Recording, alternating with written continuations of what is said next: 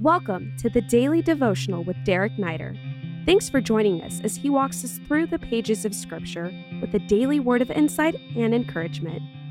All right, we're in Acts chapter 10. We're going to start in verse 15. If you have your Bibles, thanks for being with me today. Acts chapter 10, verse 15, as we get a couple minutes in God's Word. I'm going to go ahead and pray, and we'll get into the Word for today. Father, thank you so much for the Scripture. Help us, Father, when you speak to us to be all in with what you call us to do. Help us to be paying attention to what your Spirit has to say. In Jesus' name, amen. Well, the Bible says in verse 15, and the voice came to him again a second time, what God has made clean, do not call common. This happened 3 times, and the thing was taken up at once to heaven.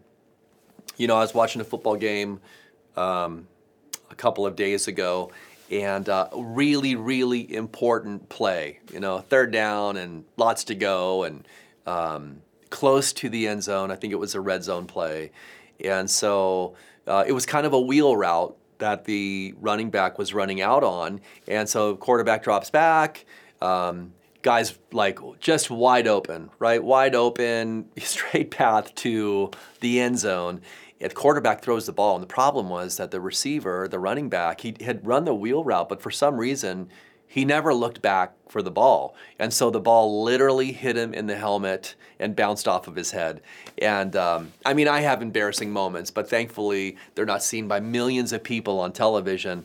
But clearly he wasn't paying attention, right? I mean, he had done some of the things right, but he wasn't putting himself in a position to make the reception, and ultimately to score the points. And you're like, well, what does it have to do with anything in the Bible? Well, what I appreciate about Peter in this story is Peter put himself in a position where he was able to receive what it was that God was speaking. And what God was speaking to him was not easy. And you can read the story later on your own. But kind of, where we're at is God has touched Cornelius' heart, the centurion that's in Caesarea by the sea. He is a God-fearing man, but God is going to reveal to him Jesus, his son. And, while the angel's speaking to Cornelius, Peter is in Joppa, a day's journey, if you're walking, about, some 30 miles south.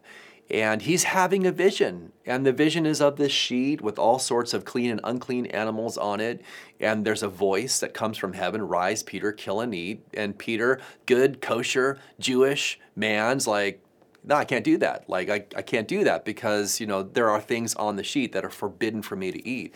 Well, the sheet's lowered multiple times.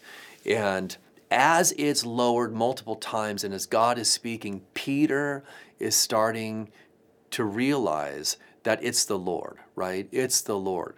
He's putting himself in and this is really a big deal because what God's going to call him to do ultimately was super unconventional for a man who was Jewish to do at the time. There were man-made rules that he was going to have to step over to be obedient to God.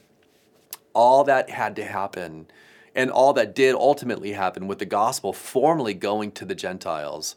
All of it began with Peter putting himself in a place where he was able to receive the message that God had for him. And I think, listen, I know that you want that. You have to want that, right? You want to be living in a place where, you are looking to receive God's word in your heart every day. You want to be led and directed by the Lord. You don't want to hear about stories about how other people are experiencing God. You want to have your own experience with God. I know that's true for me. It's like today, God, speak to me. Speak to me. How can we put ourselves in a place where we are ready to receive what God has for us? Well, I think number one, it's an anticipation. Right? It's an anticipation. If Peter was living his life in a way where he was just kind of dead to the reality that God wanted to speak to him, he would never be turning his head towards God. There are a lot of Christians who live their life like this. They've got Christianity. They've got their, ticket to heaven. But they really fundamentally are living their life like they used to live it without the Lord every single day, there might be some moral change, right? There might be some decisions they've made that align themselves with what God's moral desires are, and they go to church once a week. But listen, they're not living with an anticipation to really hear God on a daily basis. Number one, I just want to encourage you, and the fact that you're like leaning into devotions really shows that you do have that heart. Put yourself in a place where you are anticipating God to speak. And the second thing is this, be sensitive to it and recognize the patterns that God lays out. Now, for Peter, this had to happen 3 times, right? This happened multiple times. And 3 was a significant number for Peter.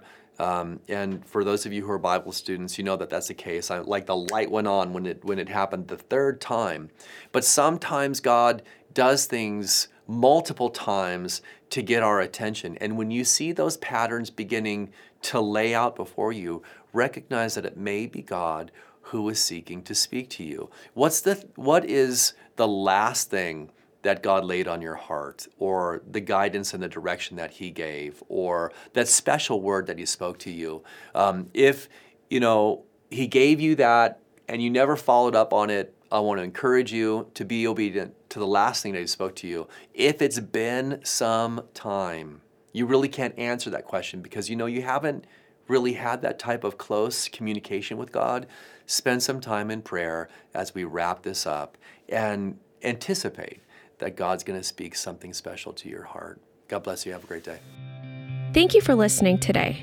We are excited to ask our faithful listeners to pray for an event we are holding in Tijuana, Mexico on November 11th and 12th.